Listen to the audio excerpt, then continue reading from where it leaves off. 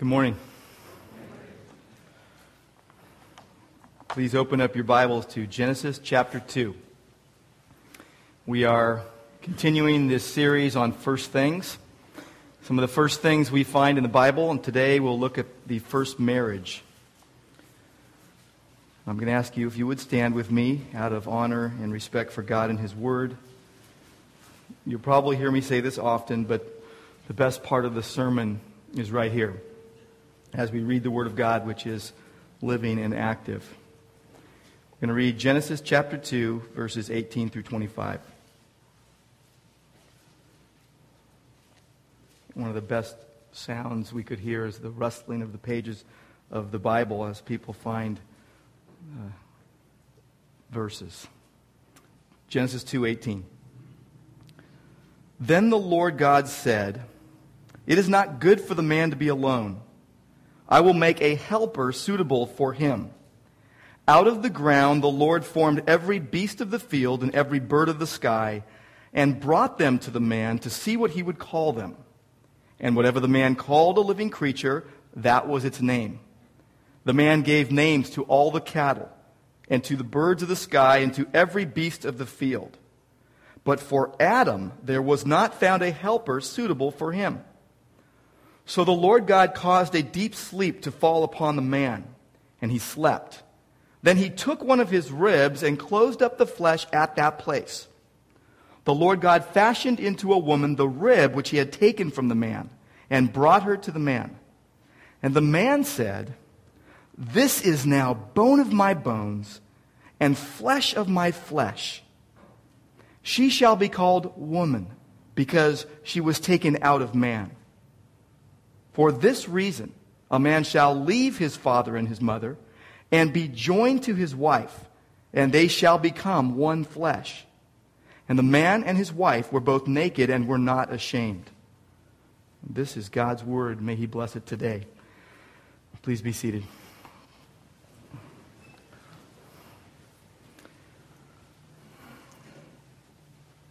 So we're looking today at the first marriage in the Bible. And I want to say right from the start that marriage, the topic of marriage, is both a wonderful topic, but also a painful one. Especially painful for those who have gone through or are in the midst of trying times. You may want to be married, but there are no candidates on the horizon. You may be separated and don't know what the future holds. Or you've been divorced or abandoned. These things hit close to home. Or you, like many, may be unhappy in your marriage and have resigned yourself to living in a miserable condition. Now, for those of you who aren't married, this study is important. First of all, it may be God's plan for you to be married at some time in the future. But secondly, you are to pray for and encourage those who are married that they would obey God in their marriage. And now for those of you who have been divorced, God does not want to weigh you down with a whole load of guilt. It's interesting that you don't see this idea of guilt coming out in the Scriptures. You see an idea of repentance. But God doesn't want to load you down with guilt. What He wants to do is show you His love and His grace and His goodness. Now, whatever your condition today in regards to marriage, we need to uphold God's standard, as seen in Scripture, while pointing to His amazing grace toward all people. And God's Word has direction both for those who are married, those who are looking forward to marriage, and God's Word also offers hope and healing for those who have been wounded and those who have made mistakes. Now, the current condition of Christian marriage is not comforting. According to Family Life and a study they did several years ago, 58% of Christian couples say their marriage is in trouble. 15% of those couples say that their marriage is in the red light area. It is headed for divorce. It's on a crash course. 43% say they're in the yellow light area. There are signs of trouble. And today we're looking at a familiar passage of Scripture. And I want you to see three characteristics of marriage that God can use to transform us, and that God can use to stem the rising tide of marital breakdowns. And the first thing we see in Genesis chapter 2 and verse 18 is that marriage is God's idea. God came up with the idea. It's not a man-made institution. You see, we live in a day of same-sex marriage, of rampant divorce. But according to the Bible, marriage is not primarily about self-esteem or self-fulfillment, nor is it just one lifestyle choice among many. The Bible is clear in presenting a picture of marriage that is rooted in the glory of God and that is made evident by God in creation itself. Look at verse 18. We read, "Then the Lord God said." Now, before we get to this place, God, we have seen, has made the world. He has placed man in the garden, and He has given man over and given him charge over the garden and responsibility to take care of it. But He sees that something is not right. It says, "Then God said, it is not good for the man to be alone." For the first time, we see that God says something is bad. It's bad for the man that I've created to be alone. Now, we know that in the beginning, when God created, He created them male and female in the image of God. But up to this point, here was Adam alone. And so, God uses a highly emphatic phrase, not good, bad, for him to be alone. And God says He's going to make a helper suitable for the man. And suitable means to be comparable, to be equal, to be adequate for the man. Now, this is going to bring up roles of men and women, gender roles. And I want to make mention of this to tell you that we all know there are a variety of views when it comes to gender roles. Some of those views are strict, quite strict. Some of them are quite lenient, and some are somewhere in the middle. But like creation, among Bible-believing Christians, there are many views and many opinions. And sincere and intelligent Christians differ on these views and opinions, even in the same fellowship. There are going to be many areas where we need to agree to disagree with our brothers and sisters while retaining the unity of the Spirit and the bond of peace. But as we see this idea of God saying that it isn't good, it's bad for Adam to be alone, and He says, "I will make a helper suitable for him," this idea of helping is somewhat different from what we think sometimes. You see, helping is not an inferior term, though often if we're thinking in those ways, we think of it as that. See, God considers positions of service as important, most important, utmost important in His sight. In fact, this word helper, it is used 19 times in the Old Testament. 16 of those times it is used of God Himself, God as the helper. This idea of making a helper suitable for the man really signifies woman's essential contribution, not inadequacy. And suitable can also mean conspicuous. Conspicuous. It's like this. It will be obvious or conspicuous that who God makes for Adam will fit. They will go together in a pair. They will be able to fulfill God's command to be fruitful and multiply. They will be able to fulfill God's command to fill the earth and subdue it. God knew Adam's need, and so He decided to meet it. And our all-knowing God knows our need better than we do. We have this need for companionship, for fellowship, for someone to love. Look at verse 19. "Out of the ground the Lord formed every beast of the field and every bird of the sky and brought them to the man to see what he would call them." And you see that man's privilege was to name the birds and the animals. But among them, no helper was found suitable to Adam. You'll notice, too, that Adam did not name any of the animals after himself. They aren't made in the image of God. And it must have begun to be obvious to Adam that he was essentially different from these animals that he was naming. And that they all seemed to come in pairs, yet he was alone by himself. He must have begun to feel the need that God knew he had.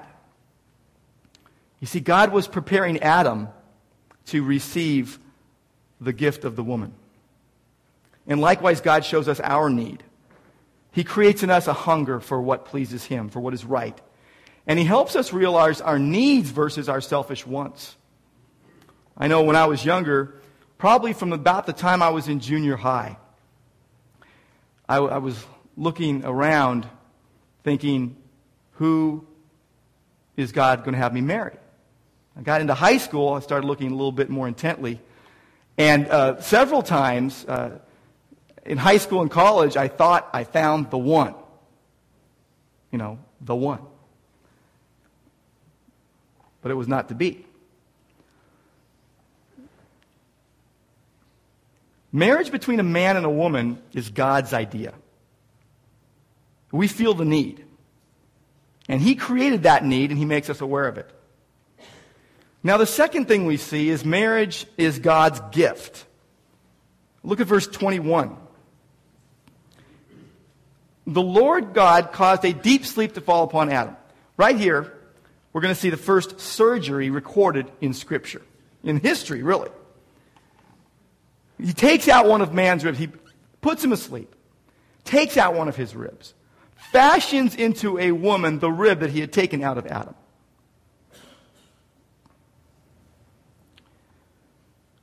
Now, why did God use something out of Adam? Why did God use something from his own body to create Eve? Maybe it was to forever remind him that as much as they are different, they are still made of the same substance. They are of the same kind. They are more alike than they are different.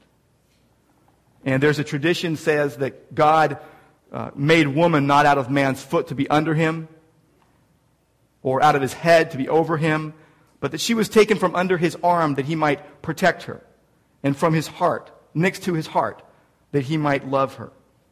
But here you see God providing for Adam's need. But he didn't show him right away. He has him asleep.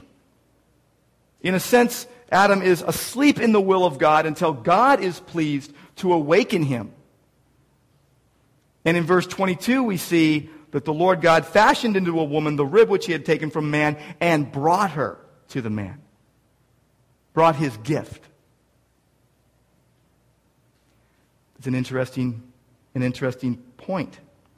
You see, God's gift prepared by him in his time, given in his time. You see, God provides for our need, but he doesn't show us right away. He doesn't always show us when we want to know. We live in this microwave type of mentality where we want what we want when we want it, and when we say we're ready for it. We wait. And the waiting, as we know, is the hardest part.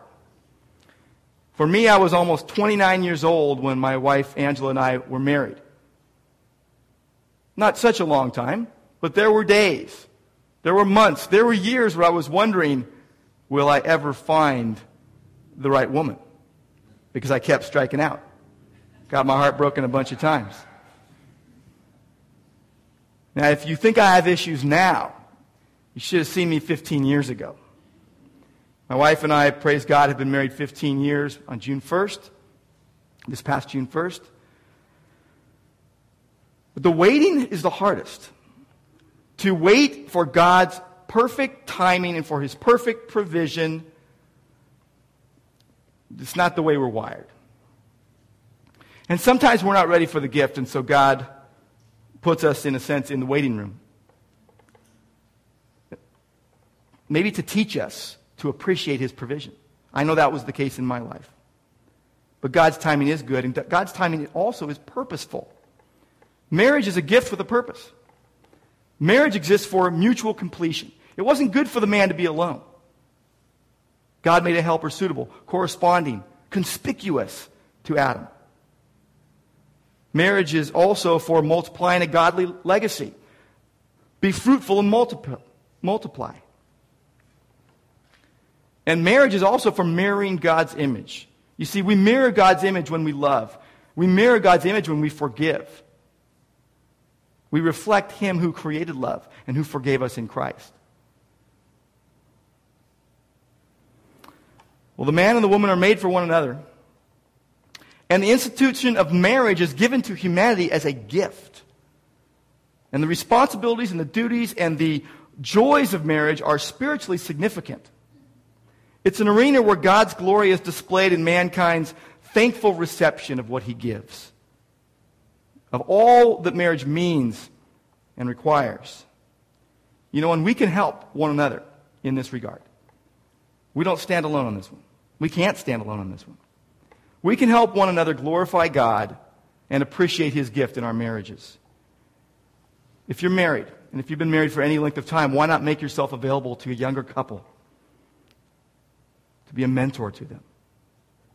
They don't need someone who has the perfect marriage, just someone who's willing to be honest and to share both their struggles and their victories. Someone who's been down the road a little longer than they have and can turn around and lend some help and lend some advice and some support and some encouragement. Someone who can share a real life perspective and be honest and also show that there is hope in Christ for our marriages. We also need to be willing to ask for help, not just give it. And I encourage you, if you're sitting here this morning and thinking, boy, I wish I had someone like that in my life, or I wish we had a couple like that in our lives, pray and ask the Lord to provide just the right couple to come alongside. And we can all help one another no matter how old we are or how young we are. I want to show you something. It's a chain. It's not a chain. It's a little bit of a link type thing. It's something that was broken. And I got this when I was on a missions trip with my wife in Estonia, in the Baltic states. We had some really good friends that were missionaries there for a while. They, like us, have 5 kids. We were really close to them. We were in the same Bible study. He was in my men's small group. And while we were on that trip, they asked us to go out for the evening. And I was surprised by what they asked us. They said, we're having trouble in our marriage. We need to talk. So we went. And we were in this huge, huge town square in Tartu, Estonia. People are walking back and forth, and we sit down on this little table, and we had some soft drinks, and they begin to share with us what is going on in their marriage. And all of a sudden, I said to them, hold on. Stop. You thought this time was for you. This time is really for me. I need to share something with you. Because at that point, Angela and I had been married, about almost 8 years. And what was going on in our marriage at that point was that I was disparaging her with my comments often. Was not speaking to her in a respectful or honoring way. And it was happening again and again. And every time it would happen, I would apologize, I would confess my sins to God, I'd feel really bad, but I would never tell anybody else. Wouldn't tell my small group. Every Tuesday morning, 6:30, 3 other guys sitting right across the table. Didn't tell them. So I got to the point when we were at this table, you know when things get really small? You're in a big place, but things are just wham. And I just spilled it. And I confessed it to them. Because I had thought, I can handle this myself. I can deal with this just between me and the Lord. Well, that was not the case. And so we were all crying and just praying and really tears of joy too because of the weight that had been lifted even for me. Funny thing, it wasn't funny, but when I got back, I realized I also need to tell the guys in my small group and a few other men that I was accountable to because I didn't want to leave it in Estonia either. I needed people I needed people that would ask me. So I asked people that would see me often Now, why did I bring this up? Because while we were there, we were refurbishing some swing sets for our friends were living in these Russian-built flats that were very austere and cold and hard, and they had these playgrounds that were from like the 1930s. No offense to the 30s, but these were dilapidated playgrounds. And I love antiques. These were a sight. So we redid the play structures, and this was a bolt that we put through a pole, and it was for a swing set, 2 of them.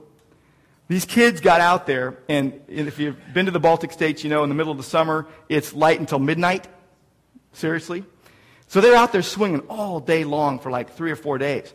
Well, we go out there one day to inspect our handiwork, and we saw that this link was hanging by a thread.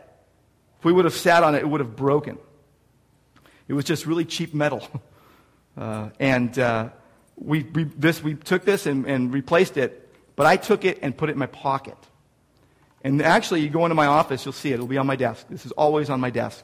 But it was a reminder to me that Jesus breaks the chains of sin. But it's also a reminder to me that it doesn't happen in a vacuum. It happens in community with other believers.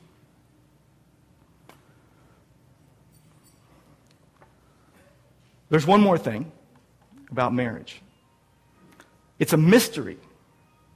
Marriage is God's... That ring is just like my phone, by the way. I know it's not my phone.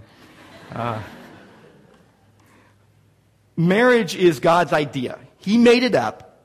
He thought it up. It's His institution. It's also a gift, but it's also a mystery. Now, how is it a mystery?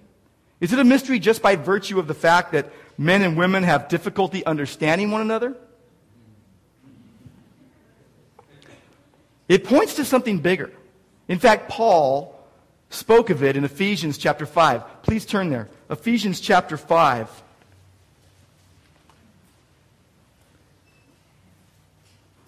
Ephesians 5 is an oft-quoted and often misunderstood passage of Scripture in relation to marriage.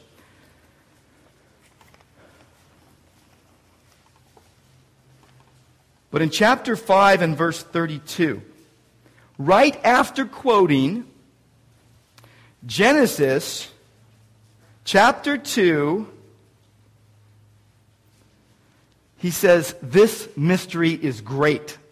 And the Greek word there for mystery is mysterion. We get our word mystery from it. And it means something that humans are incapable of figuring out, but that which God reveals. Something we can't figure out on our own, but God gives us the opening, the understanding. There are many things difficult for us to understand and comprehend about life and marriage.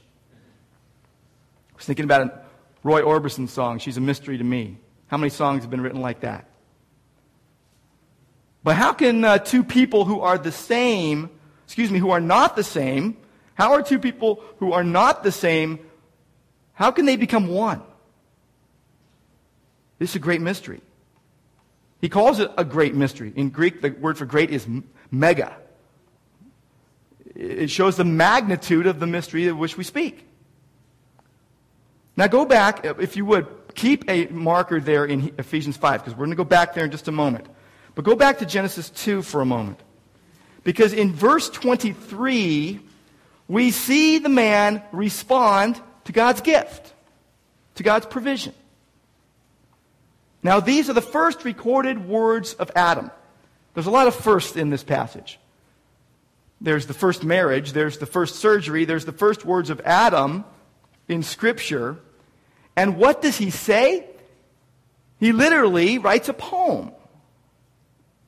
He says, "This is now bone of my bones, flesh of my flesh." She's going to be called woman because she was taken out of the man.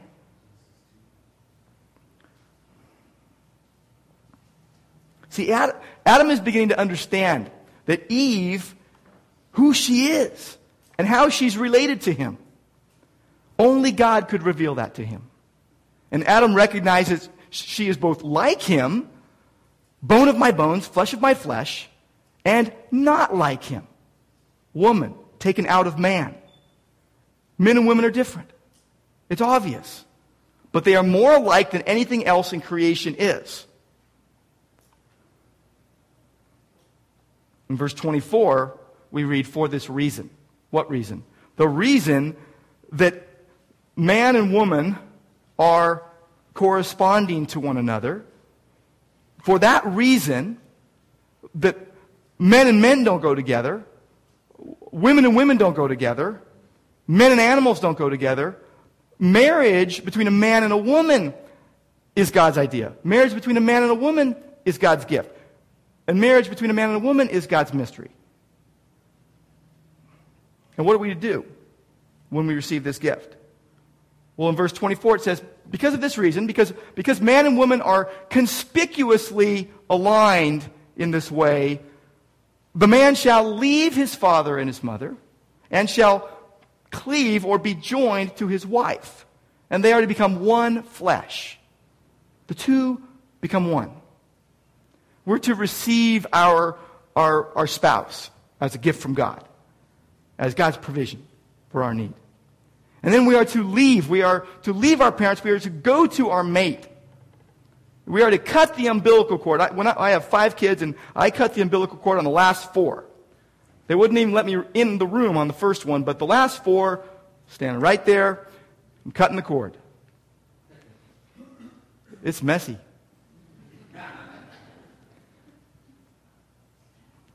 But I was cutting that umbilical cord, attaching Michael to his mommy. His lifeblood. Care. Now, the umbilical cord here of leaving the mom and the dad, parents, it's severing a cord of dependency and allegiance to our parents and becoming interdependent with our spouse. And we should continue to honor our parents. The forgotten commandment is the 5th commandment. Honor your father and mother. We'll talk about that some other time. But our priority and our loyalty now is going towards our spouse. That's the way it ought to be. We are also to cleave, stick to, be joined to, stick like glue. Marriage is holy. Marriage is blessed. Marriage is set apart. Marriage is sanctified by God. It's a covenant. It's not a contract. It is a covenant between God and man and woman. And it involves a promise to stay married throughout our lives till death do us part. It's interesting that we don't appreciate God's gift often unless we've lost it. It involves a promise to stay married throughout our lives and to love and to care for each other and to maintain sexual fidelity. And most marital problems stem from a failure to either receive our mate, leave our parents, or cleave to our spouse. You can categorize them under any one of those 3 things, and you'll find that most problems in marriage stem right there. Man and woman are become one flesh in marriage. And the one flesh relationship parallels the one spirit relationship that we are to have with Jesus Christ. In Scripture, the synonym for marriage is oneness. And in this synthesis, neither partner becomes weaker. Neither partner loses anything of value, but the joining is not easy. There are many explosions along the way. Now, Ephesians 5 sheds some light upon our oneness and our responsibilities. Please go back there to Ephesians 5. And I just want to point quickly to 3 verses. First, verse 21. Ephesians 5:21, where verse 20, we're always to be giving thanks for all things in the name of our Lord Jesus Christ, to God, even the Father. In verse 21, and be subject to one another in the fear of Christ. So this idea of mutual submission and mutual respect. And then look at verse 25. Husbands, love your wives just as Christ also loved the church and gave himself up for her. See, the idea of biblical headship, if you hold to an idea of biblical headship for the man, that means that you are living out a modeling humility and servanthood in everyday life toward your spouse. You are laying down your life for your spouse. Loving your spouse just as Christ loved the church. It's not demanding. It's not intimidating. It's not overbearing.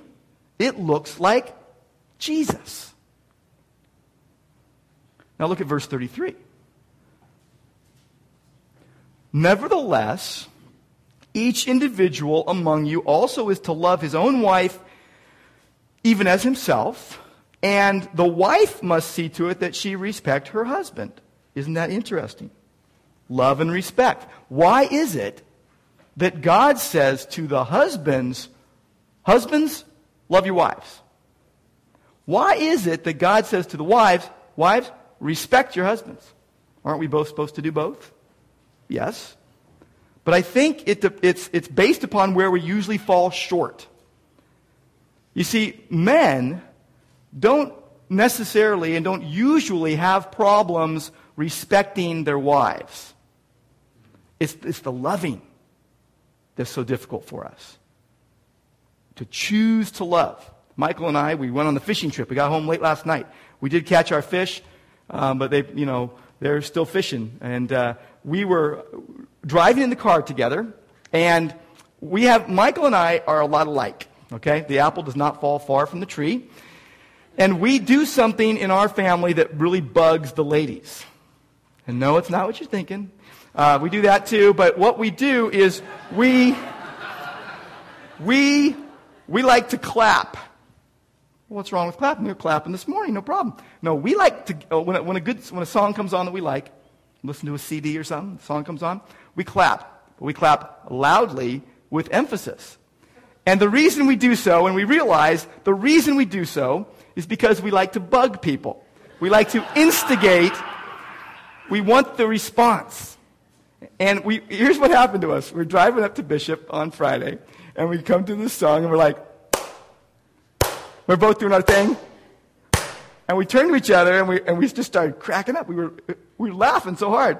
We looked at each other, and we both said at the same time, it's not as fun when there's no one to bug.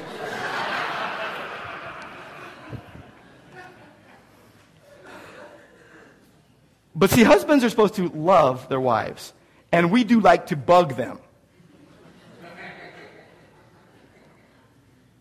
Now, wives, on the other hand, no problem with the love. They're loving you. But guys, gentlemen, all I can say is the way we act most of the time, the respect level is tough. It's tough to respect us the way we act often.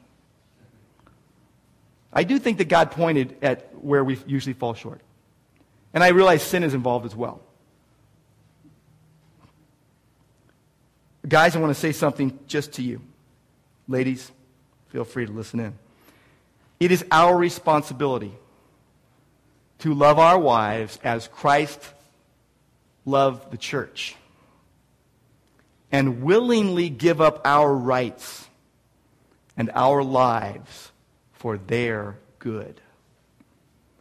It is our responsibility to take initiative for discipleship in our homes. Spiritual leadership must be intentional on our part. It is our responsibility as spiritual leaders in our homes to encourage our wives to use their God-given spiritual gifts wherever God leads them to use those spiritual gifts. And I want to say something also about divorce. There are many reasons. There are many causes. And I've done a lot of weddings. And I always say at the end of the wedding, at the ceremony, at the worship service, I say, and I think a wedding ought to be a worship service, I say, what God has joined together, let no man separate. Now, when I was a kid, I'd be going to weddings. I'm an Italian, half Italian, and we'd go to all these Italian weddings. I was always looking forward to the reception. But I used to always latch on to that last thing the pastor said. Those whom God has joined together, let no one separate. Or in the old way, let no man set asunder. I didn't know what that meant. I can handle separate, though. And what I always used to think is, don't let anyone come in from the outside of the marriage and mess it up. That was the picture that always came into my head. Let no man separate. Don't put a wedge between you and someone else, between a couple. The thing I've been realizing more and more, though, is that it's first and foremost, let no one inside the marriage separate. Those whom God has joined together, let no one separate. That's how God intends. Till death do us part. Marriage is a covenant, not a contract, all that. And the marriage bond isn't to be broken, but we live in a time of rampant divorce. And many among us have been divorced. I know that. So what do you do? If you've been divorced, there is hope and grace for both victims and perpetrators. Aren't you glad?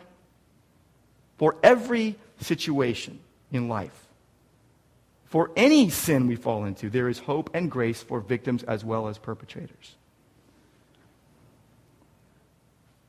But for those contemplating it, there is a sober warning from God. I want you just to write down Malachi chapter 2, verses 13 to 17. We don't have time to look at that. I want to encourage you to look at that later. Malachi 2, 13 through 17. I just want to say one thing that says in there. It says, don't deal treacherously with the wife of your youth. And deal treacherously means to betray. That a spouse is not to betray their partner. And men and women alike are susceptible to doing that. In 21 years of ministry, I have seen and heard a lot. I don't think anything's going to surprise me anymore. Sin is sin. Sinners sin. And let him who thinks he stands take heed lest he fall. Now, with regard to the mystery of marriage, sometimes we respond appropriately. Sometimes we respond inappropriately. Now, how long did Adam's understanding of the mystery last? It lasted until chapter 3. When after they had both sinned and God calls Adam to account for himself, he points the finger at his wife. The woman you gave me. In chapter 2, beautiful poetry, romantic poetry. Chapter 3, blame. Sold out, the bone of his bone and flesh of his flesh. But his response shows the effect of the fall. And our response shows our inability and God's, Jesus Christ's, sufficiency. You see, the enemy of oneness is pride. Pride divides oneness. But we're not compatible. We have irreconcilable differences. That is subjective. It's based upon human opinion. And many couples are incompatible. But we make a choice. It's a decision to love. All I can say is just be glad you didn't marry yourself. You want to be compatible? You drive yourself crazy. But it's part of the bond and it's part of the irritation. It's like the little grain of sand inside the... Yes. And God brings something beauty out. The grace of God, the dynamics of grace bond us. Now, in the midst of your most frustrating times, can you see your spouse as a gift from God? Can you see your spouse as a child of grace? Susan Hunt said this: if we begin to understand that despite our wretched condition, we have been embraced by grace, we will begin to embrace our spouse with grace. Humility will replace pride, and we will begin to serve rather than expecting to be served. Oneness will flourish. Our marriages will begin to reflect the magnificence of grace rather than the mediocrity of selfishness. And part of the mystery of marriage is that it points to something bigger. You see, Paul said, this mystery is great, pointing to the mystery of marriage. And then he said, but I speak in reference to Christ and the church. You see, Paul was using marriage as a picture of what ought to be between Christ and the church. Before the fall, verse 25, Adam and Eve were both naked and not ashamed. And this has a sense of being totally open and exposed as a person before God and mankind, with nothing to hide, no sin to hide, nothing to be ashamed of. But we're not like that. We know sin and shame. So how can two fallen people ever achieve the oneness that God intends? We are not capable of it in our own strength. We cannot, in and of ourselves, illustrate the love that Jesus has for his bride, the church. We cannot overcome the pride of life. Dr. Edmund Clowney said this, our only claim to the Father's mercy is the sacrifice of the Savior. Jesus became last, that the last of lost sinners might be first in glory with him.